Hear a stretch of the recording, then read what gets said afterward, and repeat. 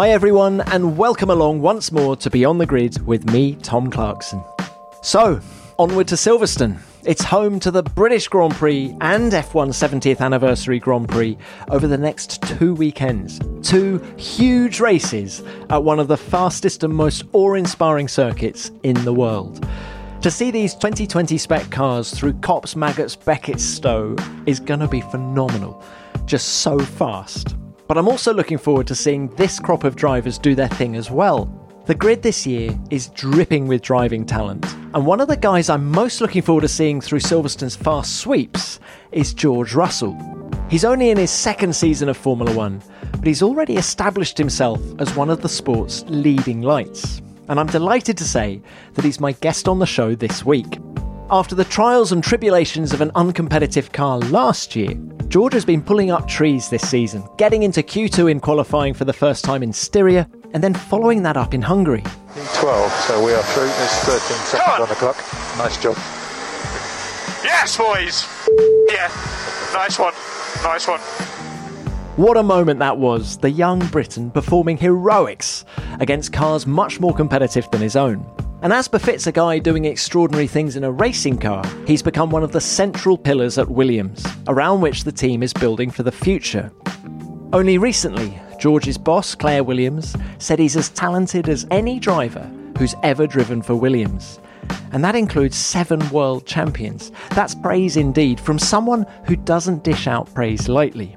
There's no doubt that George's CV is very impressive. He was GP3 champion in 2017 and F2 champion in 2018, when he beat the likes of Lando Norris and Alex Albon to the title. And as you're about to find out, he has an extremely intelligent approach to paddock politics and getting where he wants to go. And he's got a great sense of humour as well.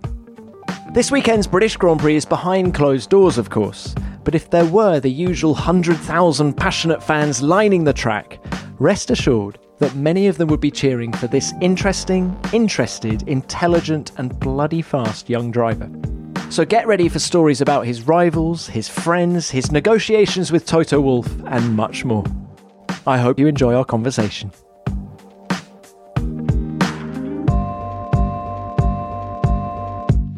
George, it's lovely to have you on the show. Welcome. We're speaking, a few days after the Hungarian Grand Prix. How are you feeling after that opening triple header? Thank you. I'm feeling all right, to be honest. Obviously, a little bit drained. I think these opening 3 weeks has had more of an effect on people than they may have expected beforehand. Definitely myself, when I got home on Sunday night, I just sat on the sofa and it just sort of hit me and I laid back and I was like, bloody hell, I'm a little bit knackered after all of this, but really enjoyed it. Enjoyed having the 2 races back-to-back in Austria, obviously ending on a pretty positive weekend in Hungary for us. Obviously not the exact outcome we would have wanted on Sunday, but nevertheless, we've got a huge amount of positives to take from these opening 3 races. What is it about you and the Hungaroring? Because you're seriously quick there. What was it? We were 0.1 away from Q3 on Saturday. I mean, this is what the team were telling me. And I replied saying, well, I've actually never put it on pole in my career around the Hungaroring. So I don't know what it is. I think it's just the George Russell-Williams combination seems to go quite well there. Our car, everybody knows, has its difficulties. Some people may not know we are actually very slow on the straights because we have a lot of drag with our car. The circuit at Hungary just... all of the issues we had, the corner characteristics that the car struggles the most at, Hungary doesn't have any of them. And it just seems to work well. So, on paper, ahead of the season, Hungary was always going to be our best one. We definitely were punching there. So I think probably the first weekend in Austria was a little bit more of our realistic pace, close to Q2, fighting with the Alphas and the Hasses. That's, I think when things level out, that's where we'll be. At least in a Formula One sense. I'm going to keep talking about Hungary for a bit longer because I'm reminded of your first test for Mercedes there back in, what was it? It was this time in 2017, wasn't it? And you broke the lap record. Indeed, yeah. As you do on your first F1 test. I think that's the following year, 2018. I broke when we did the lap record. But no, I've always in the Hungaroring, I've had sort of very good memories. I've always been incredibly quick there. It's been the circuit I've had the most amount of bad look at, surprisingly. I think it was in Formula 2, I broke down before the race had even started and I couldn't start. In GP3, I broke down on the formation lap and I couldn't start. In Formula 3, I was leading the race and my tyre laminated and I had to box. So I've always been really quick there, but there's just always been something that has held me back. But I guess, maybe a factor why I've been strong there the last 2 years has been because I've done 4 days of F1 testing there with Mercedes and, loads and loads of laps in incredibly high speed. And I've just got that flow. And I guess with anything, practice makes perfect sort of thing. How vividly do you remember that first test in 17? I'd just love to try and get some memories of the impression the car made on you, the impression the team made on you. And it was also really hot, I think, wasn't it? Yeah, firstly, incredibly hot. I think it was 40 degrees, that test. So going in there as, a young 18-year-old at the time or whatever was definitely incredibly difficult. My first impression I will always remember was I came out the pit lane and I went into turn 1 on my opening lap, on the install lap, and I just touched the brake. My whole body and my neck jolted forward. I was just not expecting at all the deceleration from the car and just how much grip it had. And those opening laps, my mind just couldn't keep up with it. And it was just unbelievable. It was, 2 really long, tough days. We were doing a huge amount of laps. I loved it so much. And, it sort of motivated me even more because, that's what I wanted to do. I knew that's how good it was to drive a Formula 1 car, albeit, it was Mercedes and they are the best team in Formula 1 and were the best team at the time. So I was incredibly privileged to have that chance. But like I said, it sort of motivated me to say, I want to do this week in, week out because this is bloody awesome. Was it a sort of teacher-student relationship in those early days? Or how did they treat you? How did the engineers treat you? They were very welcoming from the off. I remember the first ever race I went to, they printed about 50 photos of me and Lewis from about 12 years ago where I had horrifically long hair. Lewis's hair wasn't looking great either. And they just put it all around the office. And that was my welcome into Mercedes back in Azerbaijan 2017. So, from that moment on, I knew that how they would treat me. They're all, a bunch of great guys. I love spending all of that time with them. I learned a huge amount from all of them, and it's really helped me develop through my career from GP3 into Formula 2. And last year, they're there to give me advice, even today, whenever I need it. So, having them by my side I'm incredibly lucky to have. When did you do the deal to become part of the Mercedes Junior program? The first conversation goes back to 2015, actually. So it started at Abu Dhabi, end of season testing. I was testing GP3 and my manager, Harry Soder, managed to get hold of Toto Wolff's email address. So I thought, I'm just going to have to email him and send my CV. I didn't really ask for anything. I just wanted to introduce myself. It was late at night in Abu Dhabi. I was quite nervous in sending the email, but I thought, I've got nothing to lose here. I sent him the email, hi, I'm George Russell. This is my CV. It'd be great to meet with you one day in the future, et cetera, et cetera. I put my phone away and I woke up the next morning and I saw I had a response from Toto. Not only a response, it was within 20 minutes of receiving my email. He replied saying, thanks for your email, George. It'd be great to meet up. Here's my PA's details. Arrange a meeting with him. And I was sat in his office, I think it was 2 months later. So that's where the initial conversation happened. But when I really became sort of a part of Mercedes was following the 2015 season. I'd actually been unofficially the reserve driver for BMW in DTM. I did a rookie test with them and that went incredibly well.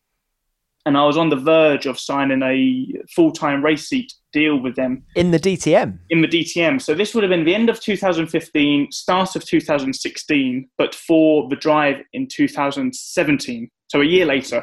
So by this point, I had sort of accepted I didn't have any backing to help me get to Formula 1. At the time, none of the Formula One teams were overly interested. And I was pretty settled to say, this is DTM. It was a huge salary. It's probably the next best thing to Formula One. And I was committed to going down that route. And I was here at the start of January at my parents' house, ready to sign the contract.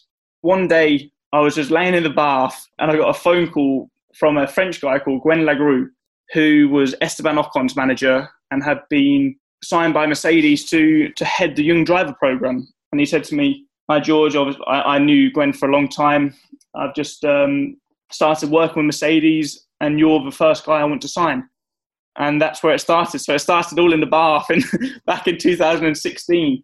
And the conversations were ongoing. I signed a contract at the start of 2016 and officially became a driver at the start of 2017. George, what an amazing story. I'm racking my brains to think who else in Formula One has sort of inspirational moments in the bath, and I can only think of Gordon Murray, who was the Brabham designer with Bernie Ecclestone in the 70s and 80s, and he said all his best ideas came to him in the bath. But George, that's amazing. Did you write any other emails to other Formula One teams, to the Helmut Marko or someone like that at Red Bull? Or no, Toto was the main one. I did some simulator days with Red Bull actually back in 2012, and at the time I thought potentially there could be an opportunity with Red Bull in the future. For whatever reasons that didn't progress, and I didn't really think much more to it really. You were 14 in 2012. Yeah, exactly. This is going back a long time now. So they had a couple of karters who there was nothing serious there. We did some simulator days and we saw how things were going. And like I said, for whatever reasons, that didn't work out. And I just went about doing my own business, continued karting at the time, and moved into Formula 4 and went through the ranks. And here we are today. So like I said, that phone call with Gwen in the bath was a little bit awkward because, as you can imagine, in a bathroom, it's awfully echoey. So I think he clocked onto it pretty early what was going on and where I was. But, Gwen's been by my side ever since that day. And, like I say, a lot of this is down to him and him having this faith in me from the beginning. I'm sure he was getting his orders from higher up the food chain, though. I mean, I'm sure it was coming from Toto, right? Yeah, well, like I say, I think I'd met Toto prior to that. I met Toto in 2015. And another story actually with Toto was at the Autosport Awards at the end of 2015. So I was there just on a bit of a jolly, the end of the season. I actually had a couple of drinks and I was feeling a little bit cocky maybe, but I was with a few of my other racing mates and I just said, I'm just going to wander over and go and chat to Toto. So this was after all of the awards had happened and we were just having a really good chat, and he remembered me from the meeting earlier in the year and discussed about future plans, etc., etc. And as it got to 12 o'clock, one of the bouncers came over to me, directly to me. He said, "Hi, George, I remember you from last year when you won the Autosport Awards, but you're actually too young to be here after 12 o'clock at night."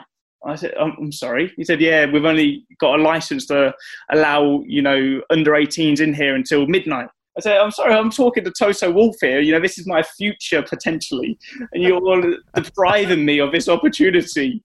He might have turned around and offered me the deal there and then. And so I was there with a glass of red wine in my hand, getting ushered away by a bouncer, halfway through my conversation with Toto. So fortunately, we had another conversation a couple of months later. That's brilliant. Well, I mean, what about conversations with Toto recently? Because your stock is very high. You announced last weekend that you're staying at Williams next year, but how confident are you that you'll get to race for Mercedes in Formula One down the line? I mean, you can never predict what's going to happen in the future.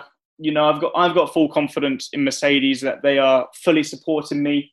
They've made that clear from day one. Obviously, a lot of people can think what they want following recent decisions, but like I say, nothing has changed. My relationship with Toto, with the guys at Mercedes, me and Toto had a long, socially distant breakfast together last week, a couple of hours talking about everything. And like I say, I've got full faith in everybody there that I am in their minds. And as long as I perform, they will hopefully give me an opportunity. So like I say, nothing's changed there. There's no bitter or hard feelings from any side. And I'm fully committed to Williams at the moment and just want to continue doing the best job possible. George, do you feel ready? If the call came, do you feel ready for that now? I mean, I'm thinking of one of your former teammates from the junior formulas, Antonio Giovinazzi, when he didn't get the call up by Ferrari and Carlos Sainz did for 2021. He was saying, I don't think I would have been ready. Do you think you're ready for that opportunity? I think I'm ready, yes. I think obviously every driver has confidence in themselves. I feel ready to make the step. I think I would have learned a huge amount from whoever I would have been teammates with. Obviously, if it were to have been Lewis, he's obviously one of the best ever, and I would have loved to have a chance to drive alongside him to learn as much as I can. But equally, I know, sort of going through my career, looking back when I raced, GP3, I thought I was ready for an F1 seat. And after I finished the following year in F2, I thought, actually last year I wasn't ready and I'm a much better driver today. And then after a year in F2, you look back, and every year from then on in, you actually recognise that you're a much better driver today with everything you've learned than you were last year. So I think that today, I think I'm a better driver than I was this time last year. And I'm sure I'll think it again next year, because all these little things you learn as you progress through your career, it helps you to become a better driver. And don't get me wrong, being put in the car next to one of the best drivers ever, who's been in the same car, the same team for 7 years with the same engineers, it would have been a tall order. And like I say, I've got confidence and faith in myself. Who knows how that would have gone, but I believe hopefully, or I may look back in the future and say these things happen for a reason. I'm absolutely grateful for the position I'm in. You say you get better each year. Do you get faster? I always ponder this thing. Do drivers get faster, or do they just get more consistent? I think you become more complete. I don't think your outright speed changes. I think, over a quali lap, if you've got it, you've got it. If you don't, you don't. The parts I learn is how to deal with other cars on an outlap of a qualifying session. If your tyres are a bit too cold, how you approach turn one if you can't do your perfect outlap, how you treat the tyres during a race stint, how you give the feedback to the engineers to get more out of your car, because there were races last year I led my engineers down the wrong path and made the car worse throughout the weekend. These are things I've learnt from and rectified for this year. So, my speed hasn't changed, or I don't think driver's speed has changed, but I'm probably faster because I know how to deal with all of these certain situations to get the most out of it. On the subject of Williams then, how confident are you that they're on the road to recovery? I'm very confident they're on the right tracks now. I think it's been proven over these past 3 races. We have made strides versus last year. Don't get me wrong, we're not complacent. We don't want to stop here. We want to keep going. But at this point last year, we didn't really have, or after this many races last year, we didn't really have a huge amount of positives to take away from anything. Right now, we can say our car is very quick in a qualifying format. It's not quite there in the race format, but we're in the fight with some more cars, which we weren't last year. And this sport is so difficult. I think every year is an evolution from the year before. And if you start on the right tracks, you just keep evolving. And I think that's arguably why Mercedes are just growing that gap at the front, because they were on the right tracks from day one and they can just keep on building. But if you're on the wrong tracks, you have to start from day one again. And it's difficult to catch up with those guys who have been on the right tracks. But I think we're only going to get stronger. I think we're making more progress than our competitors. And I think that can hopefully be the case throughout this year into next. Let's talk about you more as a driver. Is year 2 harder than year 1? Do you feel the expectation level is higher this year? As a rookie, you've always got an excuse, which is, I'm a rookie. I can make a mistake because I'm a rookie. That excuse is now gone. And don't get me wrong, I didn't ever look to use that excuse last year because, I want to be the best and there should never be a reason to have an excuse. And if I do make a mistake, I want to sit there and put my hands up. But I guess now, there isn't an excuse. So from that perspective, I guess the expectations are higher. This season's been so incredibly bizarre that any of this we've not really thought about. We've gone into race 1 with an open mind, and they've obviously just come thick and fast. And from my side, I've just been focused on driving as quick as possible. And I don't get a chance to worry about expectations or what people are expecting of my on-track performance because I'm just too focused on getting the most out of myself. And that works quite well for me. Are you getting more pressure from your teammate this year compared to last year? There's no doubt Nicholas is a very fast driver. I think he is incredibly underrated. In all of his junior career, he's had very, very strong drivers next to him. Alex Albon, Ollie Rowland, and he's been, on their pace or out-qualifying them sometimes here and there. And sometimes people don't really see this. And no doubt I've really been surprised at his pace in some of these races he's done so far. I think there have been certain reasons, like in Q1 in Austria, he got slightly caught out by the Giovinazzi's yellow flag. I think he had more potential there. He set a really fast lap time in Q1 again in Budapest. We were actually running slightly different things on our car, which we alternated between in the opening 3 races. So, he's hot on my heels this year and I cannot afford to slip up. So how he compares to Robert, I can't honestly give you a direct comparison, but he will definitely be right on my pace at points, I'm sure. What did you learn from Robert last year? Robert Kubica. I honestly learned a huge amount. I think he was so intelligent on the technical side of things. I've never come across somebody as good as him on that side. His memory, which is something a lot of people wouldn't realise, but drivers need to have a good memory when you do a 70-lap race. You need to think back to things that happened on lap 1 or lap 2 or whatever. An hour and a half ago, when you're so focused, it's difficult. He could think back and say, when I tested the car in Barcelona in 2017, we did this and this. I think this is what we need now to get the same effect on the car. And I'll be sat there like, blimey, that's quite impressive. And he was never wrong. He was never wrong. Like sometimes with my engineer, I'll be like, just check that because I can't believe that he can remember this like from 2 years ago. And he was right. Like I said, I learned a huge amount, and how he spoke in the debriefs, it taught me that actually, if I want to be a more complete driver, I need to step up on that side of things. So I was very lucky and grateful to have Robert as a teammate. How did it feel to out-qualify him at every race? Did you expect that? No, I didn't expect that, to be honest. Obviously, it is a nice stat to have. It probably isn't something I'm going to put on my CV or I'm going to scream and shout about because ultimately, we're here to race, we're here to score points, and neither of us are here to fight for last position. So, like I say, I'm not displeased with that stat, and I would have been disappointed if it was the other way around, but equally, I'm not going to scream and shout about it. While we're on the subject of other drivers, just wanted to ask you about a couple more. Alex Albon, you said at the weekend that you've known him for years. When did you first meet, and have you always been mates? I'd say the first time we met or we were in the same paddock was 2008, I'd like to say. Alex would have been in KF3, which was the junior category. I was in the cadet category, and he was winning everything at the time. And the time where we sort of really became friends for the first time was in 2011. So Alex was racing in KF1 in Europe, which was the senior category. I was in KF3, and it was me, Alex and Charles were all teammates that season. So looking back, it felt just normal at the time, but the dream team. Yeah, the dream team. There's, obviously a couple of little images dating back to then, of us like all playing on our iPhones or something. And it was a great time. So that was 2011 where we became friends, and it was probably 2016 or 17 maybe when I moved to Milton Keynes. I lived in Milton Keynes for a year. Alex lives there.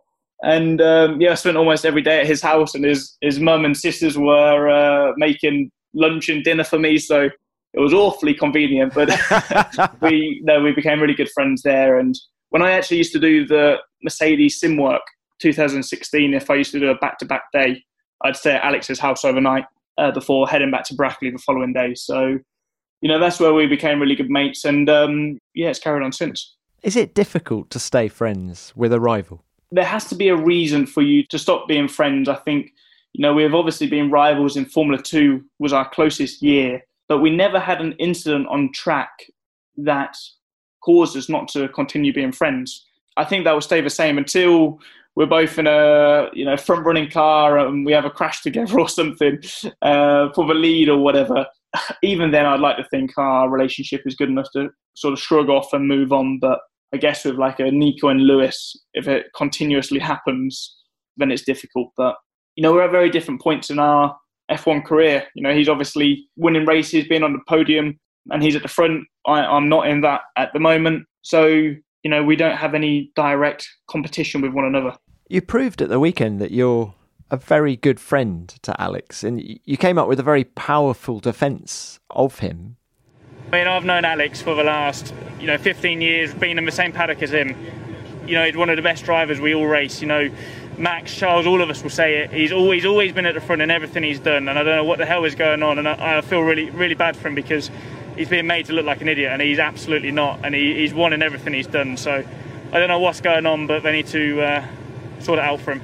Did you plan to say something, or was that a sort of spur of the moment thing? No, it was definitely spur of the moment. I mean, I was doing the post-quali interviews, and I walked out of the TV pen with Alex, and I could just see he was obviously quite down and disappointed, as I guess as anybody would be. In his position, going out in Q2, obviously he knows he and the car is capable of much more of that. And I mean, I do feel bad for him to a certain extent. I think I'm not going to sit here and sort of repeat what I said. But he's proper quick, right? You think Alex is proper quick? Absolutely. Like I said to you, from the moment I heard of Alex Albon, he was winning, and he never stopped winning. And all of his karting career, he was always the top guy. He won the European and World Championships in, I think it was 2010, against Max and a lot of other great drivers at the time. He won everything else he raced in, and he's always been at the front. And you don't just lose that.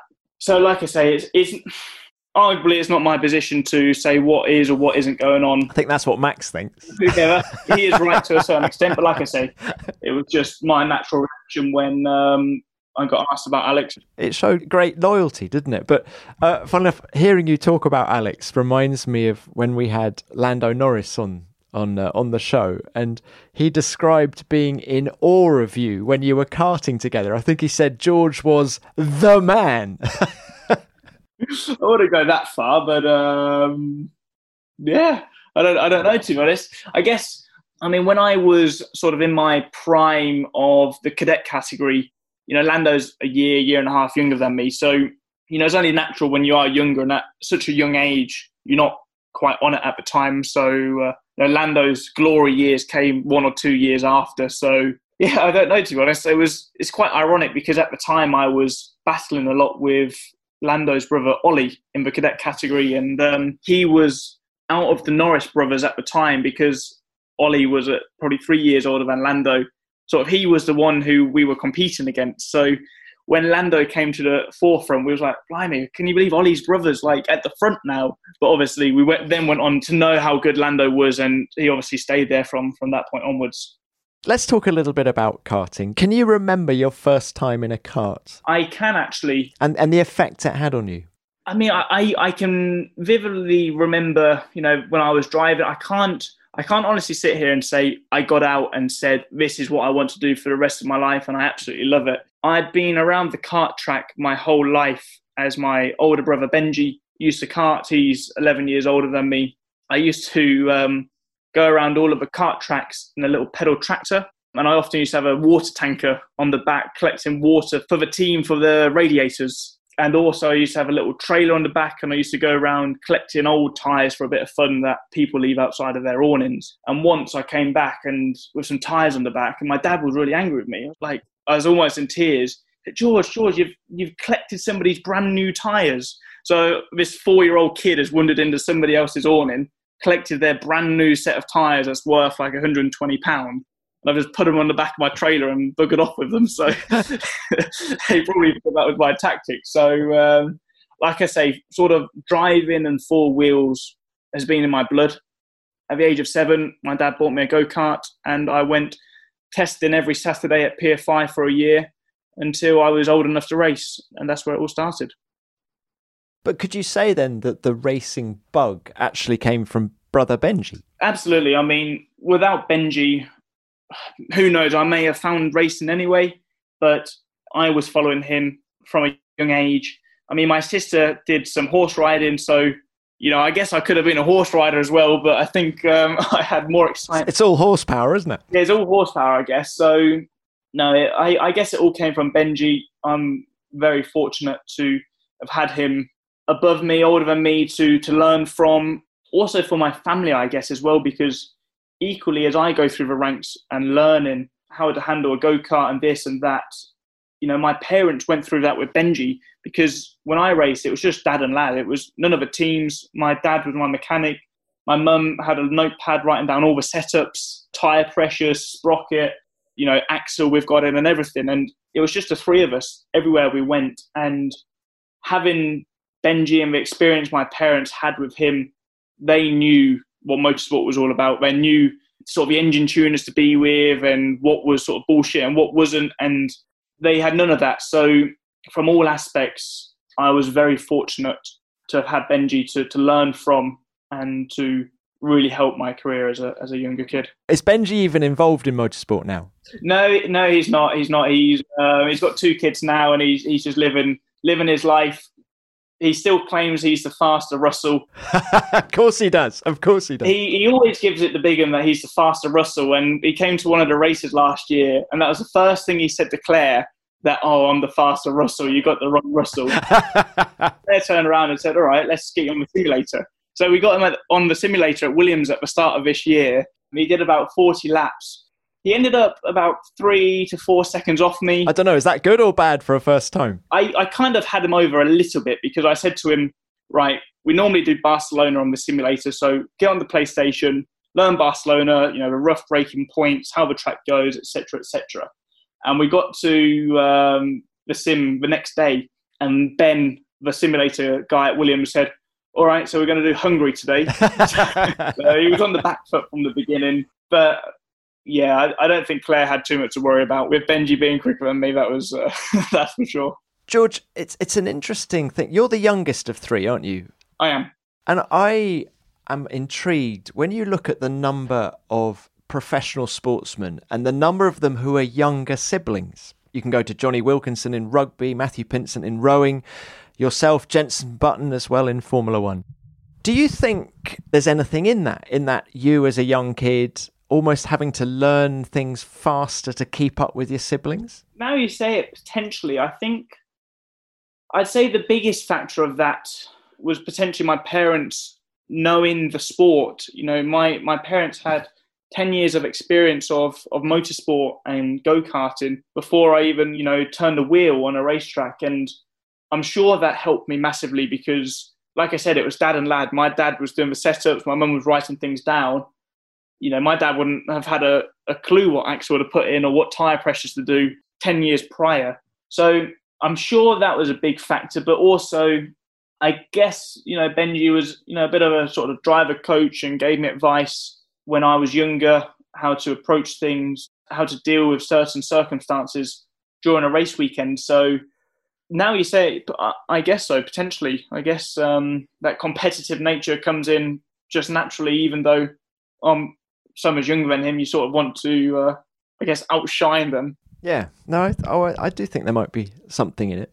And look, and so you grew up in Norfolk. Has this always been your home, where I'm zooming you now? No, it's not been. So I actually grew up on the Fens near a town called Wisbech. I lived there for first 16 years of my life. So in the middle of completely nowhere. So it was... Is that Brundle country? Ish. I was born in Kings Lynn, which is where Martin Brundle lives now. So I spent my first 16 years there. And when I was 18 years old, I moved I moved to Milton Keynes to be close to Mercedes because I was doing a lot of days on the simulator. I think I was doing 50 or 60 days a year on the sim. It might not have been that many, but it was an awful lot of days on the sim. And at the time, it was a 2.5 hour drive to and from Brackley for me. So I thought, you know what, I've signed with Mercedes. I've got to give this my everything. And it will be more convenient for me being closer to Brackley. I'm closer to the team I raced for at the time, which was High Tech in Formula 3. It all just works out a bit better. And I made the move. So a pretty young age, moving out, and I've been away ever since. Well, until lockdown. So now, now you've moved back in. Now I'm back with my parents for lockdown. They've since moved, so it's been nice, to be honest. They've since moved out, have they? we can't get rid of him. Yeah, I've moved back. They've moved out. So my mum is loving it, bless her. I think because I'm probably the youngest of three. I've always been sort of the baby in the family, and she's always loved looking after me. And the time I moved away, it was difficult for her, I guess, because that was the end of almost her little journey as such. But she's loving me being back, fully looking after me. I can't say I'm too disappointed with it. I mean, it is quite nice having my washing done for me, and nevertheless, I feel like it's the responsible thing for me to do at the moment, to be away from London, which is where I usually live. Even though obviously cases are going down, I just feel more comfortable being back in my parents' house in the countryside. I've got my own little gym here, so I can just be locked away in between the races and do my thing. That's brilliant. And other influences on your career? I mean, I suppose heroes, not so much of an influence, but who were your heroes? Did you have any F1 heroes, or indeed outside of motorsport? I mean, I didn't have a standout F1 hero growing up. As a young kid, I also used to have a little quad bike and a little Michael Schumacher race suit. At the time when sort of my family were watching Formula One, I was just in the background, not really sure what was going on. And obviously Michael was winning everything. So I guess as a kid, you always favour either sort of your favourite colour or the one who's winning. So Michael Schumacher, Ferrari and red became my thing. But from then on in, like I say, no standout heroes.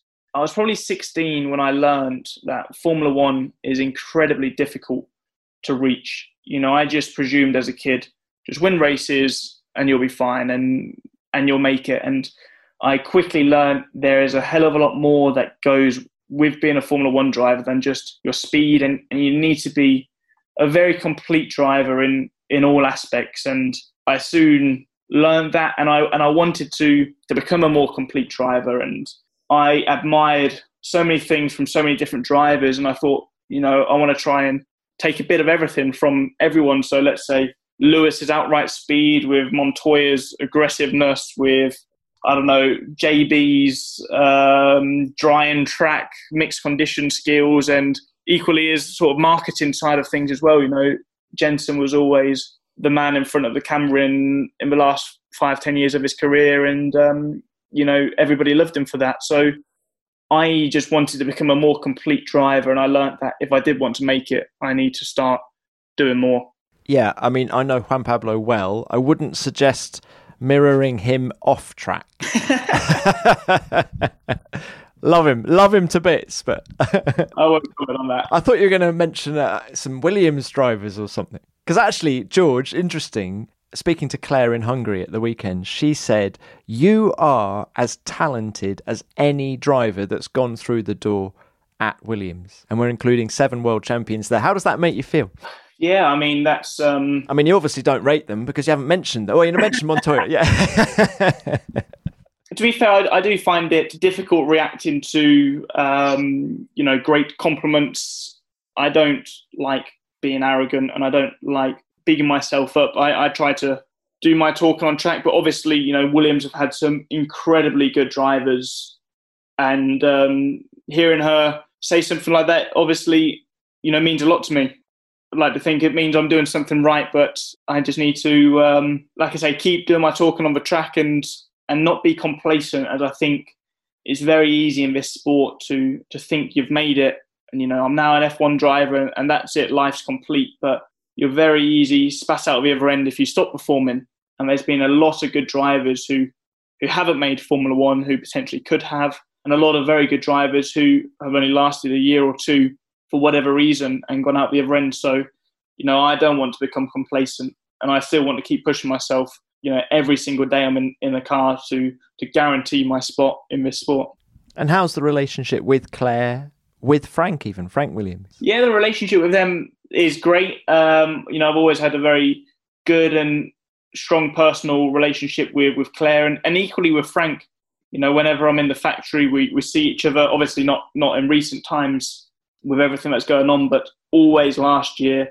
I never realised how funny Frank was. We rarely talk about the racing, but we always have such a laugh, and I probably can't repeat some of the things we speak about, to be honest. I think I need to get permission from Claire to repeat some of the things we speak about, because they are terribly funny, and I'd love to share some of the stories. But Frank is such a great guy. I think people still are inspired by him when he's around the factory. He will always come down to the race bays, go through the engineer's office or the aero department, and just having him around, inspires people and reminds people what this team and the company is all about. I'm guessing that you excite Frank very much. You must remind him of a young Nigel Mansell and all the other young people he gave that opportunity to. Is there lots of Mansell chat? Or not? We haven't actually spoken about Nigel that much, to be honest. A little bit here and there.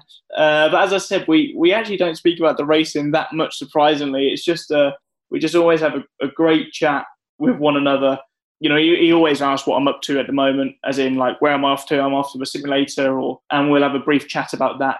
But the conversation soon gets sidetracked, and we're on to other topics. Well, look, let's talk Silverstone, just to round this off, George. We've got British Grand Prix next weekend. It's going to feel different, no fans. But can I wind the clock back first and just say to you, can you remember your first trip to Silverstone? I do. My first trip to Silverstone was in 2009. I was stood on the outside of Copse, and I just remember the start. I just really remember, I think it was one of the Red Bull guys was leading a race, going through Copse on lap 1. The noise was just unbelievable. Deafening back then, absolutely deafening. It felt like the ground was vibrating. It was just such a buzz. As a young kid in go-karts at the time, I was doing well, and that was probably the point where I thought, you know what, I want to become a Formula 1 driver. It was that year something sort of clicked in me and said, that is what I want to do, because that is pretty cool. So it's the noise and the speed, I suppose. Copse is a great place to see it as well. Absolutely. I think for anybody who hasn't seen an F1 car live, you have to go to Silverstone. You have to stand at the outside of Copse or the outside of Maggots and Beckett's and just see the speed the cars go through there, because it's astonishing. And the change of direction, everything about it was unbelievable. And I think even today, the cars are just on rails, and we go through Copse at 180 miles an hour almost, flat out, and it's just electric. How do you feel on the approach to Copse? How do you feel? What are you saying to yourself? It depends how good the car's feeling. What I'm saying to myself. If it's feeling nailed, I'm pretty excited. If it's all over the place, I'm like, oh, not this again. So. But with the wide open expanses of Silverstone, does it feel outrageously quick on the approach to Copse? Yeah, ridiculous. I mean, that whole section, Copse, Maggots, Beckett, it is unbelievably fast. You're just going in there flat out. In the current era of F1 cars, in qualifying, it's easy flat out. I think for half of the race last year, it was flat out for us, which is ridiculous to think. And Maggots and Beckett, you're flat for half of it. And, the top guys in the quickest car, I don't think you're even braking through there now. So you're not braking all the way from Luffield all the way around until the last corner. Even Stowe, I think it's just a tiny dab of the brake. So you can't really put it into words, really. It's like being, on the fastest roller coaster of your life, and you're just being chucked around all over the place and incredibly quick, and it just gives you a real buzz to drive. It's something you're excited by. I think there's a couple of tracks and a couple of corners on the current F1 calendar which you don't get that excitement that you do at a place like Silverstone or Suzuka or Spa. Is Silverstone the best track in Formula 1? I think it is.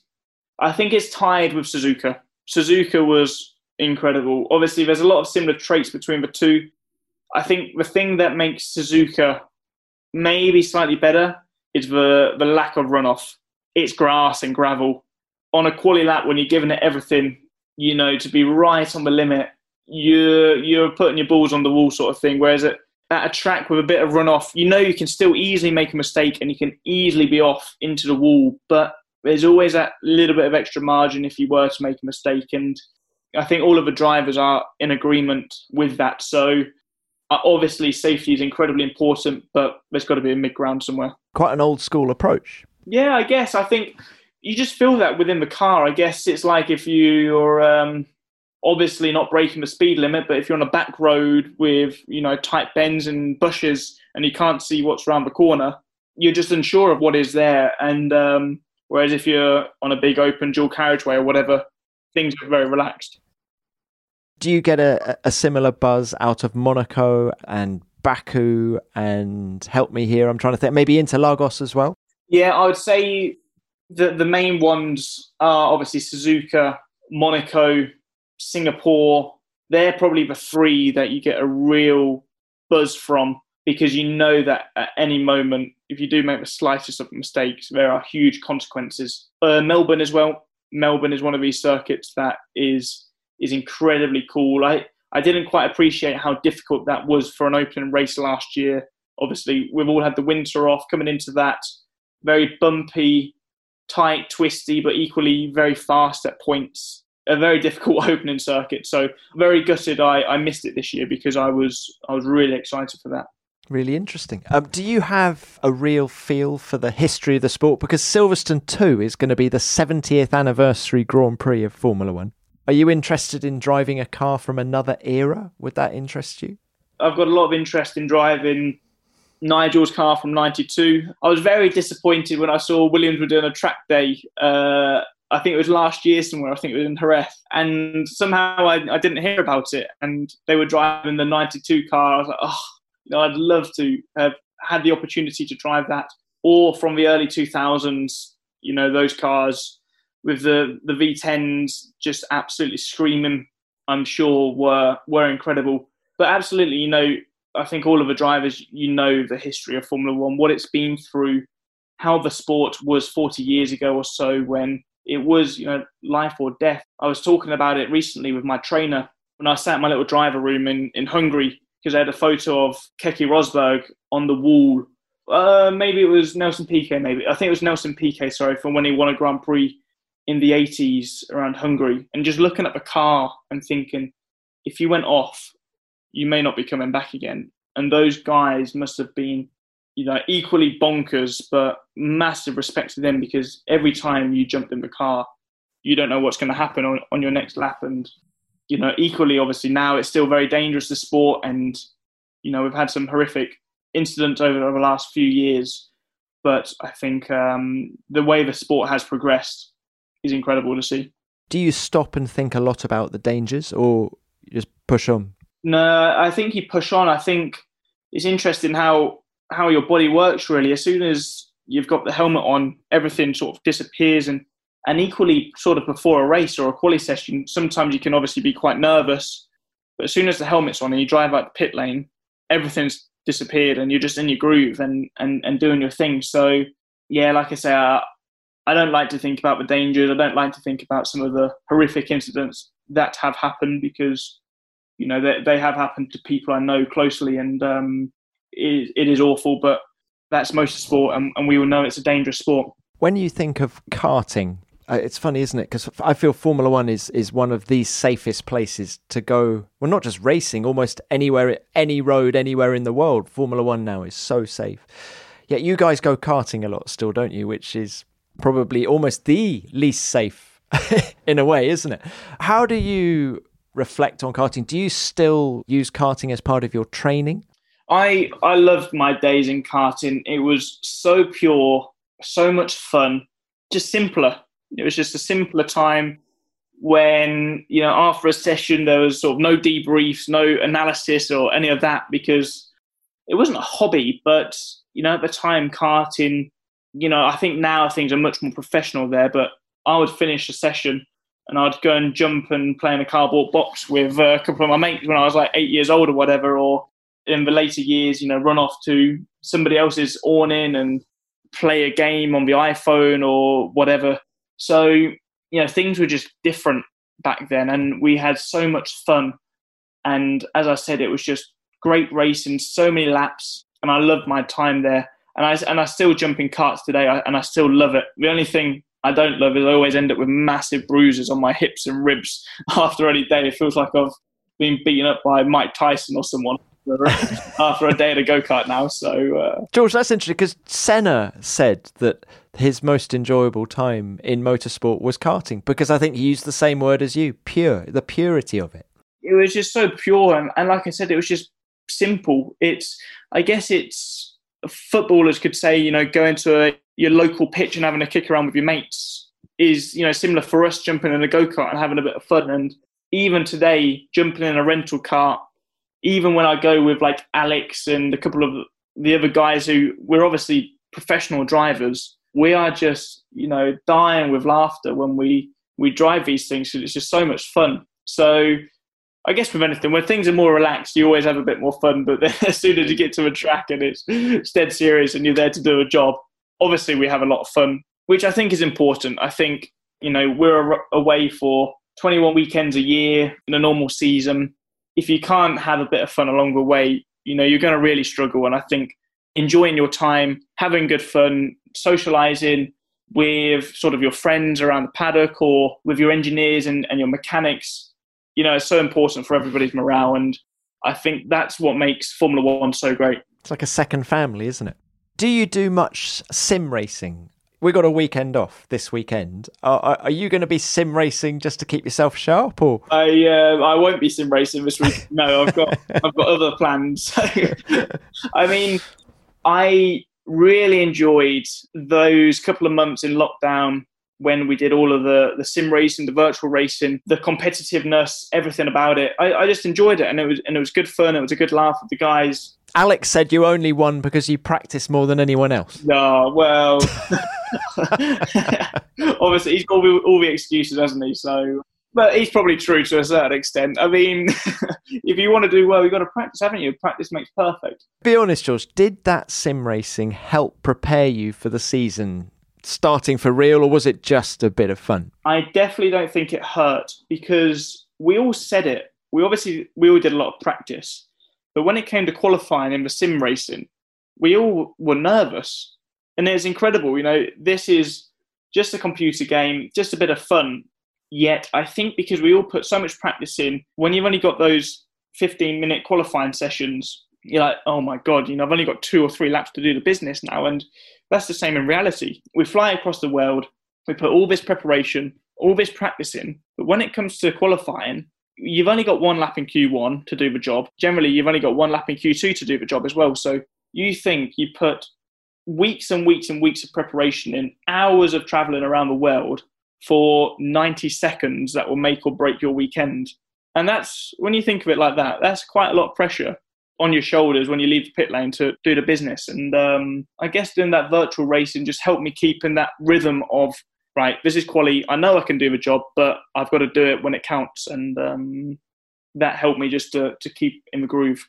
2 things. One is you thrive on that pressure, don't you? Isn't that one of the reasons you're a racing driver? Yeah, absolutely. I think, you know, I knew Hungary was going to be a strong qualifying for us. And I was so excited before qualifying. You know, I was absolutely buzzing. But, you know, when you go into the garage and all the boys like, right, Q2 today, are we doing?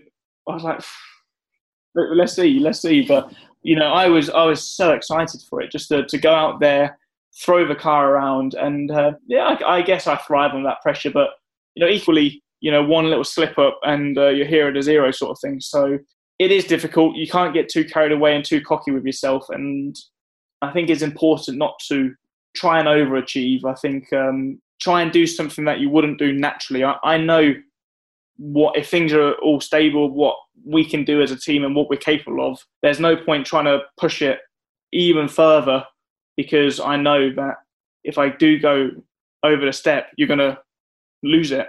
We do all these laps of practice and you never go, you know, 5%, you don't push 5% harder. So I've sort of got the philosophy, well, you know, I can do the job in practice or whatever. You don't need to change your approach. You know, I don't think Roger Federer changes his approach when he's in a final versus the quarterfinals or whatever. You know, you just got to just keep on doing your thing. And I think that's actually very difficult to do, just remind myself, just go out there, just do your thing. You know, you don't need to do more or less, you know, just do your thing, because I know what we can achieve by just being at the level. And that is, you know, 99.9%. Roger Federer, by the way, another younger sibling. Is he? There we go. Look, final thoughts is that another thing on that sim racing that was wonderful for us to see was the relationship you have with the likes of Alex, with Charles Leclerc. It felt very real, the banter and the friendship. Absolutely. I think often a lot of our personalities are hidden behind the camera because it's difficult. I've had bad experiences with press where I would say something and it would be twisted into a headline that was not intended whatsoever. So when I approach my next interview, I'm like, well, I've got to be so reserved here, because last time I said something just natural and it was twisted into something completely out of context and made me look a bit of an idiot. It didn't, you know, the team potentially didn't appreciate it. And, you know, equally with what I said about Alex at the weekend, you know, next thing there's headlines that potentially make it look like I'm slating Alex, which was not the intention whatsoever. So that is why a lot of drivers come across as mundane or vanilla, because we can't afford to have that, which is just such a shame, because we want to express our true feelings. Yet this sim racing gave us the perfect opportunity to do this, because we've got the webcam on, people are watching us. We can be ourselves for a couple of hours, have a laugh with each other. That gave people the opportunity to see our true colours, our true personality. And I really enjoyed that, to be honest, just to be able to get my personality across and who I am across, because in all truthfulness, it's been something I've struggled with in the last 18 months to find that line to show people, you know, my true self without coming across arrogant or coming across in a way that people can twist into a certain headline, or without exposing yourself, really, I suppose. And exactly, and without exposing myself. So it's been such a great platform for us to show that, and yeah, we had a lot of fun along the way. Do you think it would work if you were able to talk to the other drivers in a race? Well, now, I know that sounds ridiculous, but in a real race, do you think that would work? Because it'd be a brilliant TV spectacle. It doesn't sound ridiculous, because I thought about it. I mean, we had so much fun and banter when we were racing for fun and banter. But as soon as we got to the virtual professional Grand Prix, you know, we were dead serious. And, you know, I wasn't listening to their intercom. They wasn't listening to mine. And we were focused on the job. And because it was competitive, we were competitive. And if somebody did something a bit out of order, a bit wrong, I think like when Lando crashed into Charles's brother, Charles's reaction wasn't quite the same as what it would have been a couple of weeks before when we were doing it for fun, which is only natural. I think probably the biggest thing I thought F1 could take away from that is somehow try and show our faces moving forward when we drive, because obviously... How are we going to do that, though? Yeah, exactly. I don't know. I mean, we've got IndyCar, which has obviously got the aero screen. This is something like I don't know how they could do it, like I say, but I do think being able to see the drivers' facial expressions, how they're reacting when they're fighting. That look of concentration, it's almost quite intimidating looking at you guys. It's like when we see those onboards from, you know, 2010 or wherever, when Sebastian Vettel was on like a quali lap in Abu Dhabi. It was at night, he had a clear visor on, and you can see the look of concentration on his eyes. You know, that was awesome, and people love that. You know, we obviously can't wear a clear visor everywhere because the sun's too bright. So, how much spare bandwidth do you have in the car to be able to talk to a rival, for example? Or are you constantly talking to the team? How often do you talk to the team on the radio? Is it every lap? Yeah, it's every lap. I talk to the team.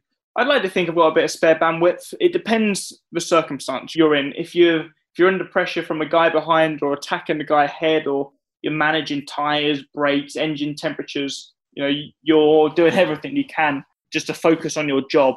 But if things start to get a bit settled down, I remember when I used to race in the junior formulas, my dad used to go and stand around the track to watch. And I don't know why, but I went through a phase of like spotting him on the track. It wasn't distracting me. Obviously back then you only had to focus on driving flat out. And I was just quite relaxed and you're managing to do it like subconsciously almost, I guess. It's actually something me and my trainer try and practice a lot on the sim. We do sort of maths games while I'm driving on the sim, or number games. So I'll try and count down from 100 to 0 in threes while driving flat out. And you end up finding yourself just driving without realising. You're just doing everything subconsciously. Is that because you visualise a lap before you leave the pits? No, I'm definitely not one of those guys to sit there, eyes closed, visualising a lap. Again, I've got the sort of mentality that every time on track, it's different. The temperature's different, fuel load might be different, the tyres are different. If you've got a car 3 seconds ahead or 6 seconds ahead, that's different. The wind has a massive effect. The wind is never the same. So I went through, it was probably the toughest year of my career, 2015. And I did so much preparation that year, watched over every single video possible, every piece of data, writing things down about how the previous year driver approached a certain corner. And every time I entered the track, I had a preconceived idea of how I had to drive. And I was becoming almost like a robot, trying to force myself to drive how he drove. And it just didn't work for me. And the following year, I just said, right, I'm forgetting all of that. I'm just going to go out. I'm just going to drive as quick as I can. And I ended up doing things that my teammates at the time thought I was having them over, because they would ask me questions like, why are you doing this in that corner? And I said, well, I don't really know, to be honest. And I said, what do you mean you don't know? It's just, well, I had a bit of oversteer, so you went on the throttle a little bit, or a bit of understeer, so I held the brakes and I did this. And it just sort of all happened naturally. And I think that was a real turning point in my career in single-seaters, when I just let it flow. And I knew what I had to do in certain circumstances, and I was always ready to adapt and not have any major preconceived ideas how to approach a corner or a lap. It's all instinctive, and I'm sure that's why you're so good in the wet. Yeah.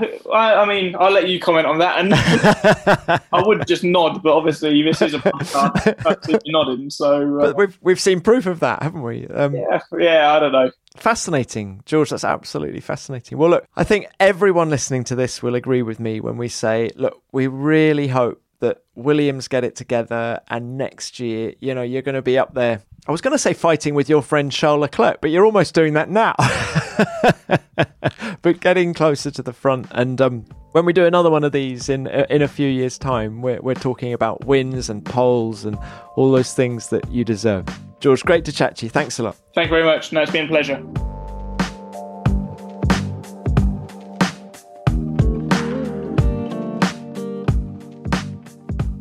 George gave us a bucket load of wonderful anecdotes, didn't he? From emailing Mercedes boss Toto Wolff in the early years in an effort to get on the Mercedes Junior programme, to his relationship with Alex Albon and Lando Norris, and how he's become a better driver over the last 18 months. There was so much in that chat for us to enjoy.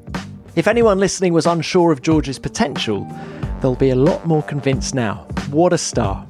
George, thanks for your time, and thanks to Williams as well. It was great to catch up, and I look forward to seeing you at Silverstone next weekend. Well, before I go, I've just got time to rummage through the virtual mailbag to see what you've been saying about the show. And you loved my chat with Willie T. Ribbs last week. What a story that man has to tell.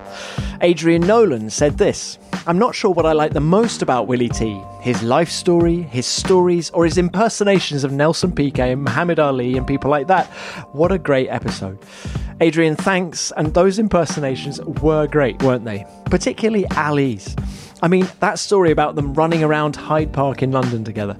Gold dust. Mike McPherson said this: brilliant chat with Willie T. Ribbs. As a black man and fan of motorsports, I've always appreciated Ribbs' candour and feisty demeanour. Means a lot to have him as a role model. All of the above, Mike. Willie is a great role model who won't give up the fight for diversity and inclusion.